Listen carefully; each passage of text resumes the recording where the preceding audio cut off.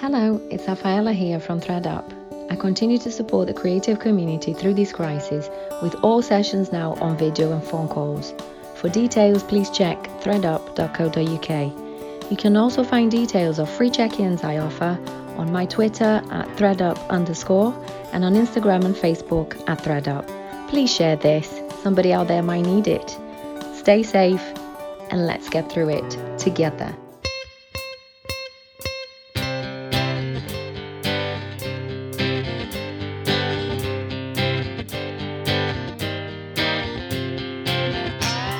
Welcome to Psychomedy, the Psychology of Comedy podcast. I'm Nathan Cassidy, stand-up comedian and Bachelor of Science in Psychology.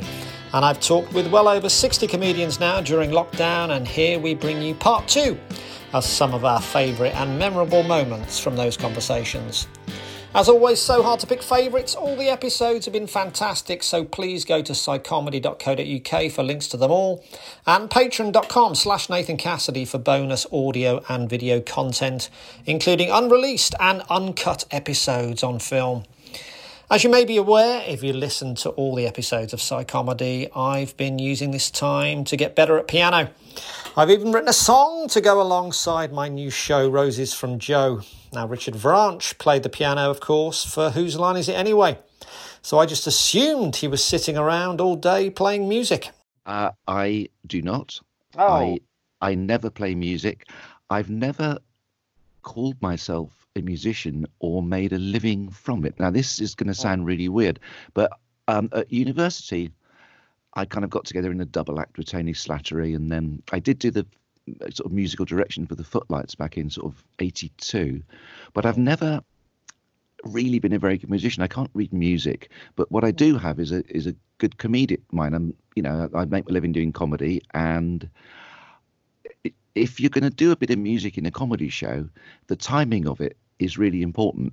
Being a virtuoso musician doesn't matter. And on Whose Line, I'm basically playing 3 chords, but as an improvising comedian, I know when those 3 chords should come in, and I've got to keep it simple so that no one's alienated by the detailed cleverness of my Stravinsky impersonation. No, it's country and western, it's 3 chords. Really, I could teach anyone to do any of the music that was improvised on Whose Line in 10 minutes. And I kept saying to my agent, I'm really frustrated here. I'd like to actually do the games. That's what I do. I'm a comic. And he always said, next season they promised you can do the games if you do this season. And I believed him. I now realise it was not true. So I ended up doing it and did very well out of it. But as the old joke goes, you fuck one sheep. Well, you know the joke. That's good. People will have to Google that. But yeah. So it's been an interesting platform. Funnily enough, people say, at the Comedy Store, Richard, you're doing the improvisation. Why didn't you do the games on the telly? Well, a good question. And also, people are very complimentary. They say, well, you're as good as all the others on stage. And that's really nice that you bring some. It's a nice surprise when people see me on stage doing the comedy. And people are always terribly nice about it. So I'm very lucky. Yeah. God, that's interesting. 3 chords, because I'm learning piano at the moment. I'm doing my grade 6 at the moment. So I've just 6. Yes. I failed grade 2. Yeah, I've got more time now, of course. I've got more time to do this. So interesting to hear. I've got to listen back on all those old episodes and hear what 3 chords they were. Presumably C and F and a G sometimes. Elton John style, yeah. And I've been training up with Showstoppers doing their courses. I don't know whether you know their pianist Duncan Walsh-Atkins and Jordan Clark. They're like amazing. They're amazing pianists. Yeah, those are proper musicians. There's so many good people around now doing the improvised music, and they really know their stuff. They're proper West End Wendy's, Yeah. So if you're not playing piano, as I visualized every day, what do you do anything particularly for kind of mental health? I mean, I find piano really good for my mental health. It allows me to forget about what's going on in the world for an hour or however long I'm playing it. Do you do anything like that? Or that's very interesting, actually. I think music has been detrimental to my mental health because of the association. The frustration of the association of meeting people and say, so you play the piano for the Comedy Store Players, do you? And that really hurts me because, no, I'm one of the Comedy Store Players and you'll see me on stage as much as anyone possibly with Kirsty or Steve Edith sat at the side doing the music. So weirdly, music for me has caused probably more mental health problems. Callie Beaton was one of the first guests on the Daily Dose. 30 days later, we spoke again, and she revealed all had not been good with her. As some of your lovely listeners will know, because I'm not one to suffer in silence, and I did daily updates for the last 30 days. Yes, today is 30 days since my first symptom of coronavirus. So last time I spoke to you was the last time I was what I thought to be virus-free, but as it turns out, goodness. I wasn't. Yeah. Were you feeling bad at all on that call, or were you just totally well on that call, and then immediately afterwards you started to feel terrible? I'm not saying there's a link. Weirdly, right before I spoke to you, I felt great. Then during the call, awful. As soon as I got off the call, I felt good again. So I thought I just had it for the duration of the call. But then, weirdly, that night, in the dead of night, my temperature went from being that of a normal human to something a little bit higher than a normal human. So yeah, it was all rather sudden, and from the next day on in, I was somewhat ill. Oh my goodness. And it's been 30 days. 30 days, which, how long was Noah's Ark? Noah's Arking, was that? How long was that 100 days? Are you saying you've had a virus of biblical proportions? Yeah, I think it's because also they all did it 2 by 2, so I probably did more than like a sloth or an armadillo did back on that ark. So yeah, I've had a Noah's Ark style COVID experience, and I had a couple of false dawns, probably like Noah did. I don't know if you saw the recent movie rendition of Noah. Whatever his name was in it, it'll come to me. My brain's a bit mushy. Anyway, I felt like I had a few false dawns, just like Noah. Yeah, I'm going to look up while we're talking who did Noah in that, because it was Mel. I think it might be Mel Gibson. I'm going to tell you. But anyway, yeah, it was like that. It was epic. It was biblical. It was very, very upsetting. It was Russell Crowe. He was Noah in a really atrocious version of Noah that was released about 5 years ago. God, I want to see that. That sounds awful. I think everyone will have seen it by the end of lockdown, because we've all run out of Tiger King a while ago. So lockdown would have to go on a long time for us to watch Noah starring Russell Crowe. Well, I don't know. I will ask you in 30 days that you're getting on with that resolution. So yes, it's been a right laugh. A lot of comedy lived online throughout the lockdown, and some comedians actually did quite well. Mitch Benn even managed to go viral during the virus with his video "Keep Calm and Do Fuck All." It just popped into my head, this idea, this rousing anthem exhorting the populace to do nothing. And so I just did this and did a video for it, much the same as the videos I do for all my songs these days. It's me and my iPhone and a green sheet in my shed. Yeah. And just various clips of myself pottering about the house in my dressing gown, and stuck it up in all the usual places. I think literally only about 36 hours ago. Yeah. And we did okay yesterday, which was like the first 24-hour period. And then so I went to bed yesterday thinking, oh, that was nice. That that gained a bit of traction. That got me a few more Patreon followers. That's good. And then this morning I was actually doing my own podcast, recording an edition of my own podcast. So I was talking to Elizabeth Miles, the writer and broadcaster, over Skype, much as we're doing now, for about an hour or so this afternoon. And when I logged off, it had just gone batshit. And I was all over the front page of the Daily Mail website, and I'm getting, it's being pirated all over. I mean, it's actually gone properly viral for the first time of really anything I've done for a long time. So it's quite a bizarre feeling that, I mean, I'm getting a friend of mine who lives in China emailed me this morning to say she'd been sent it by 2 different people. Right. I know. It's extraordinary. It's extraordinary. And so what's slightly enervating about it is the original version of the video has my little Patreon bumper on the end, where I say, if you enjoyed this, please go to my Patreon site because this is supporting me. And all the pirate versions have got that snipped off. So they don't know who it is, which is kind of annoying. But anyway, I think enough people now know who it is to be able to tell the people who don't know who it is, if you see what I mean. Scott Caporo also turned to Instagram to keep busy doing stand-up every night at 8 p.m.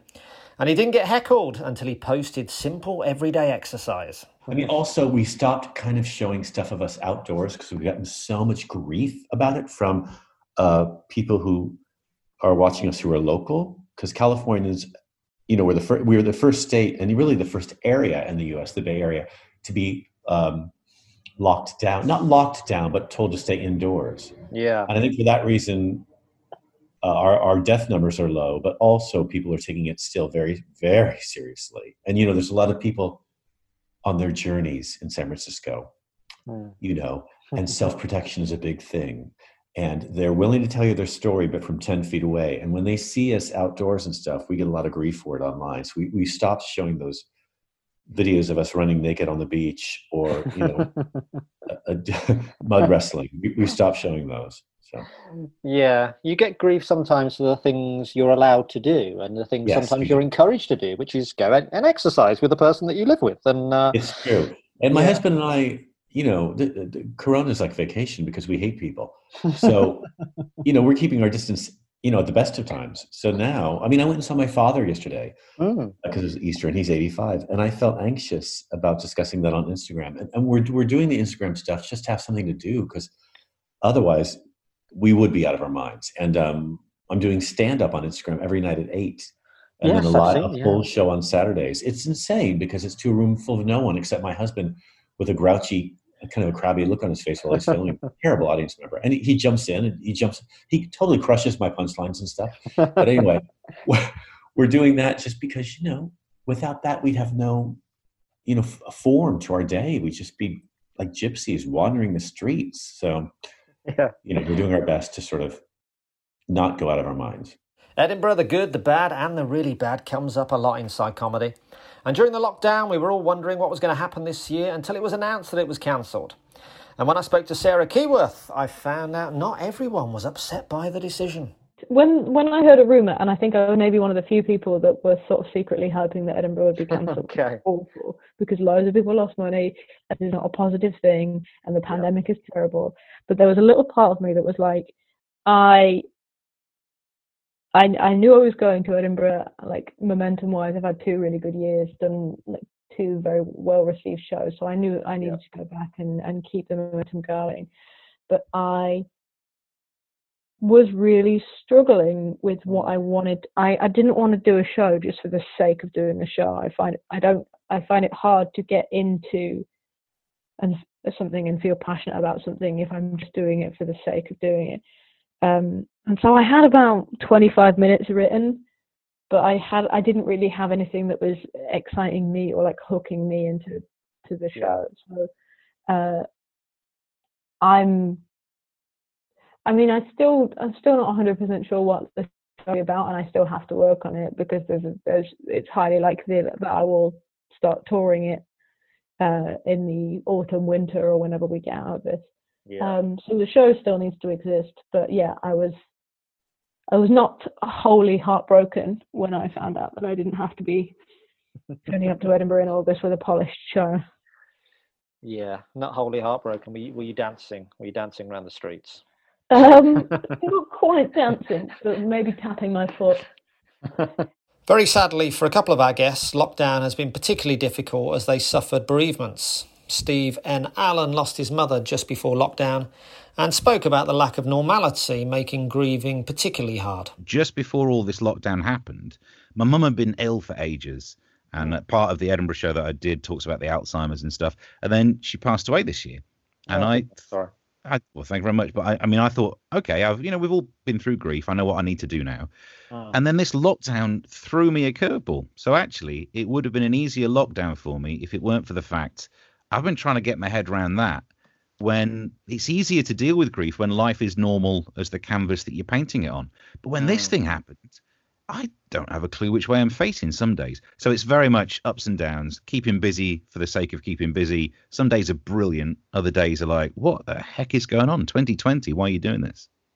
Yeah, God, yeah, sorry to hear that. It is so up and down, even if you've got quite a good situation. But yeah, anything that happens outside of this situation, just God, it's must be very hard to cope with. I mean, Alzheimer's particularly. Alzheimer's has affected my family, and dementia is affecting my family at the moment, and it's it's hard to deal with at the best of times, but at this time more than ever.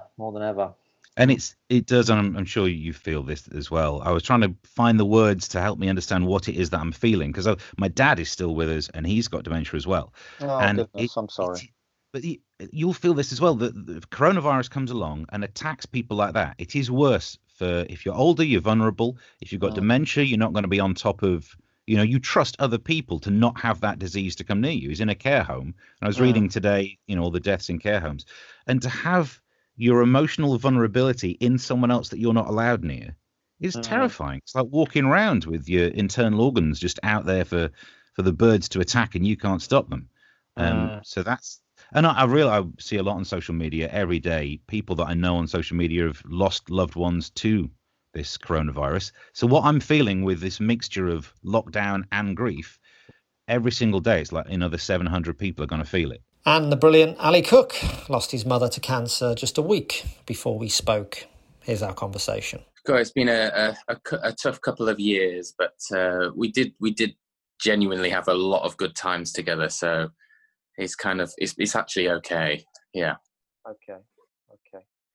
How are you and the family doing? Do you have the support that you need and everything? Yeah, we're lucky. We do have lots of friends, and my mum had a great network of friends. Basically, she was having chemo and sort of every 2 weeks, but there was like a rota of friends helping her out. And to be honest, I think that's why she did so well, because you really do need support of friends, literally to distract you. I think really, and she had a pretty busy social diary right until the end, and I think if you can do it, it's really important. Yeah, that's good to hear, man. Yeah, a lot of people as they get older, I notice they seem to their friends, seem to have less friends. Thinking of my parents and couples that I know that seem to be just with each other all the time. And I think, as you say, having a big network of friends is so important at any time. But as you get older, I think it really is. Yeah, I think we're all guilty of that as performers as well. I mean, I think I'm the worst for that. I mean, almost anyone I know on the circuit's like that, because every Friday and Saturday you're doing a show somewhere. Yeah, so, with a different best friend. Yeah, just for that hour, for that 4-hour car journey, and we all want to just talk about ourselves anyway. So. Yeah. Yeah, it's hard, isn't it? Yeah, I sometimes think I haven't seen my best friends in a while, and somebody asked me on this podcast, actually, I was talking about a mate, and they said, "Oh yeah, how is he in lockdown?" And I think, shit, I haven't talked to him in 7 weeks, and I'm calling him a good friend. It's just like, oh no. Yeah, I just think that's the thing with all. It's the same with all performers. Because I do magic as well. I meet a lot of dancers and actors as well, and it's the same. It's just there's zero predictability of when you're doing your work or where you can be working. That because of that, you need pretty good wives and girlfriends, and you need boyfriends, and you need a pretty down to earth mates who understand that you might just suddenly vanish and do a corporate in Burnley on a Thursday. Yeah, well, man, so much love to you at this time. I saw that your mum, I was watching a video and I saw your mum ran a new age bookshop when you were a kid, and that was a big reason you got into magic. Is that right? It is. Yeah, she did. Yeah. It was quite a hilarious place, to be honest. Was that in Yorkshire or? It was in Yorkshire. Yeah. Originally, I used to visit a new age book centre with my mum in Knaresborough, but then she opened her own one in Harrogate, and I used to work there. And you certainly get pretty colourful characters at those places. You get them, don't you? They're like crystals and like little odd things, and as well as books. Yeah. Yeah. Oh, yeah. I don't know how much you're into your new age spirituality, but I'm not. Get me into it. It's Reiki, Wicca, dream catchers, tarot cards, crystals, anything to do with Buddhism or Hinduism. There's always a load of statues around, and tons of books. And I quite like those shops though. I like them. I probably find it comforting, I think. And also it's quite interesting being a magician, because most magicians are sort of atheists and quite cynical. And I came very much from the opposite background, really. Not surprisingly, on recent episodes of Psychomedy, we talked a lot about the virus and the government's response, which has been confusing to say the least.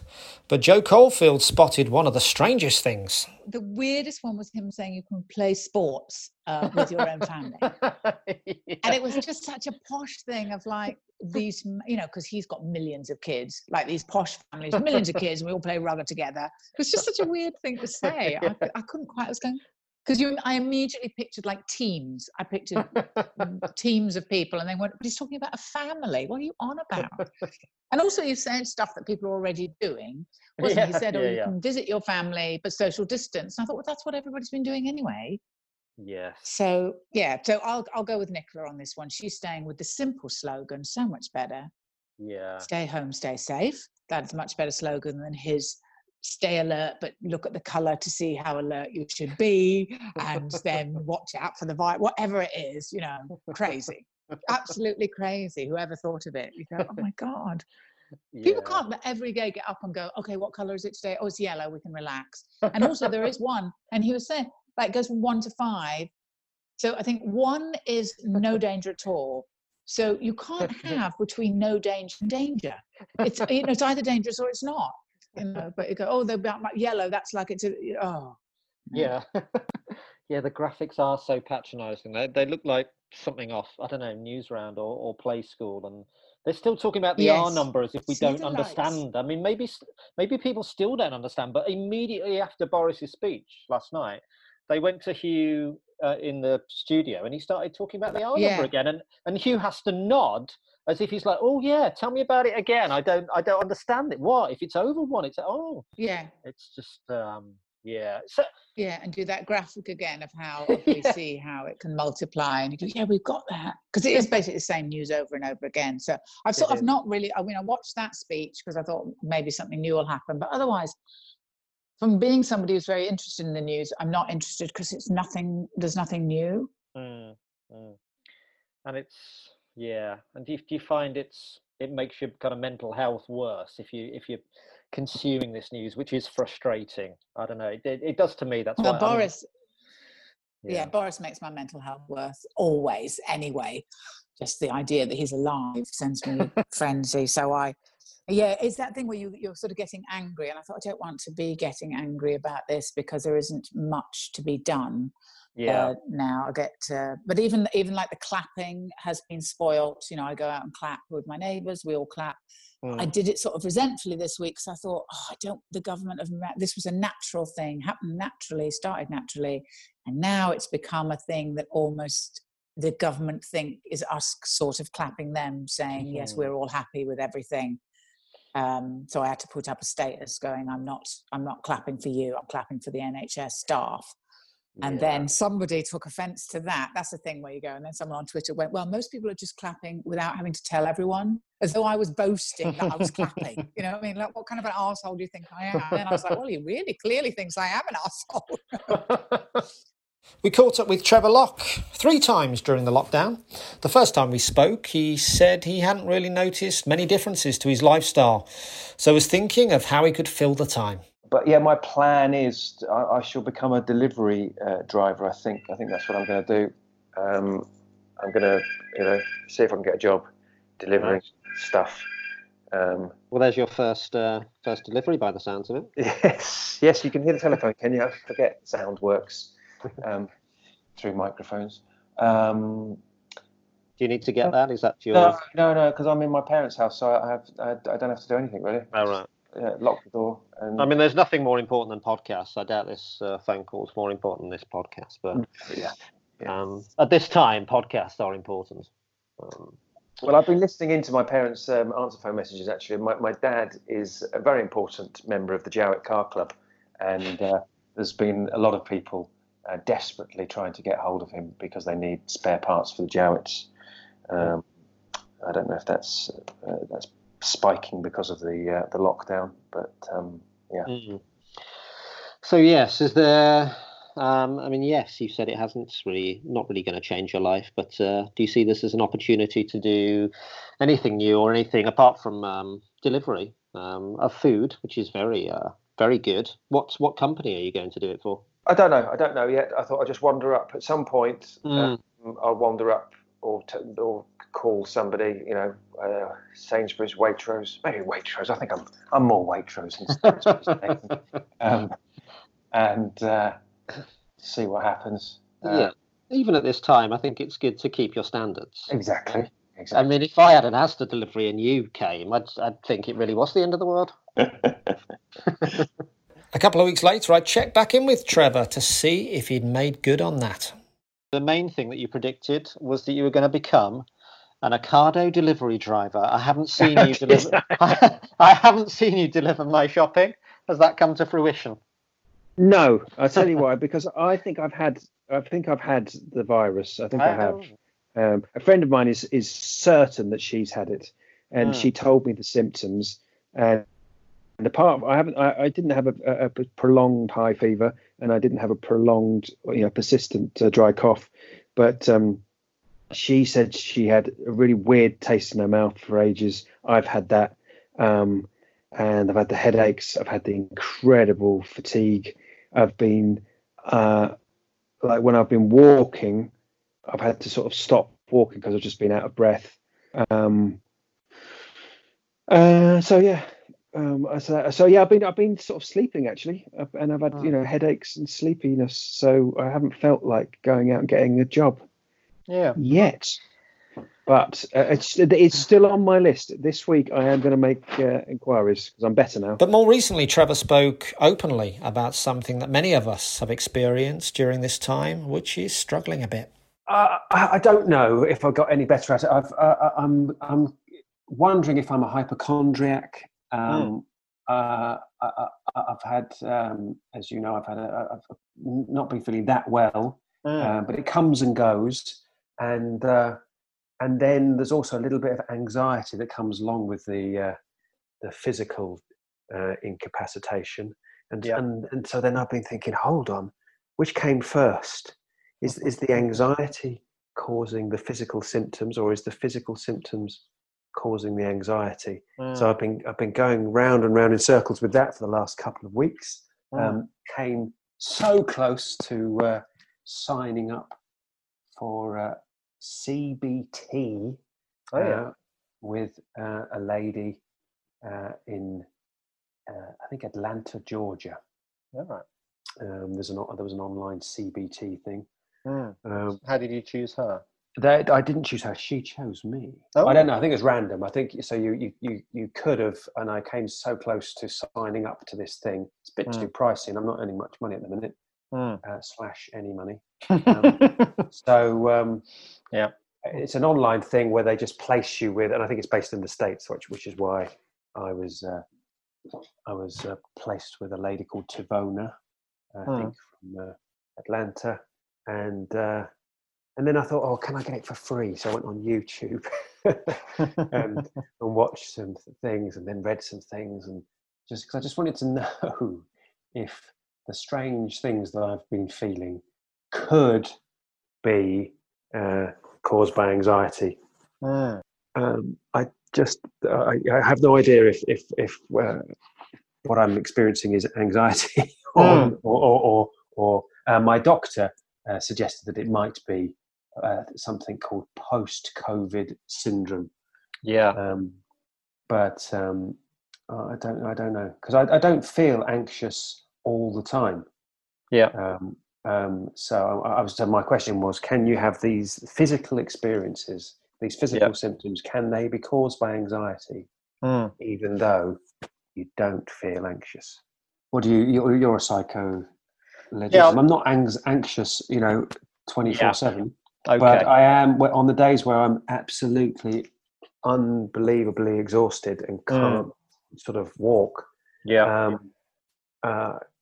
I'm like that for the whole day. Yeah. And can that, be brought on by, or heart palpitations, which I'm having at the minute. Yeah.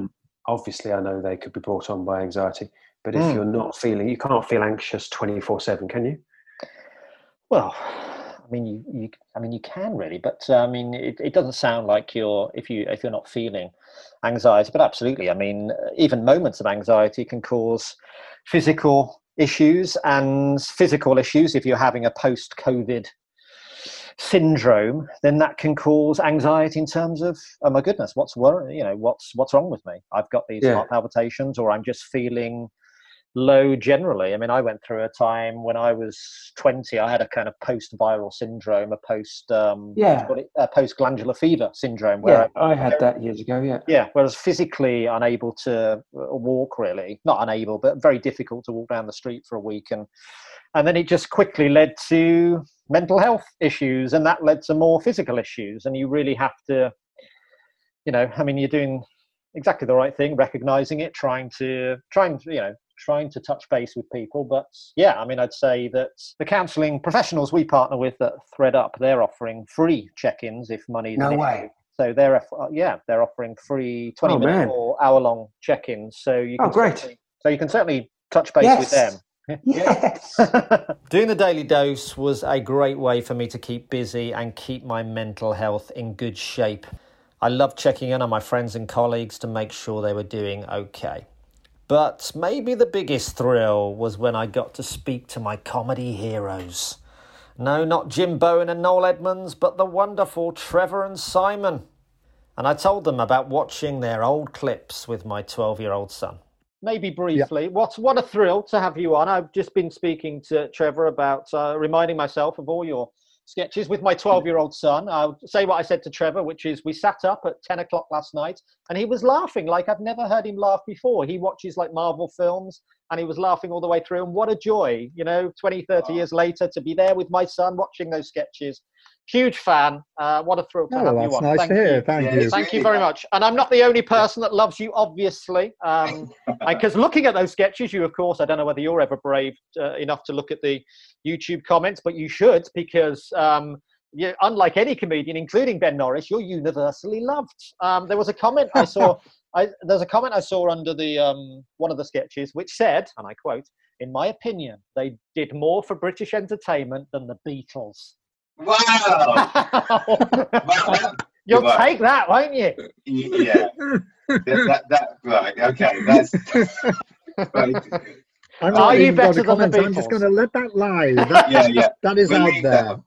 We're clearly not better than the Beatles, but rather scarily, given that the Beatles were primarily a music group, I think they were funnier than us as well.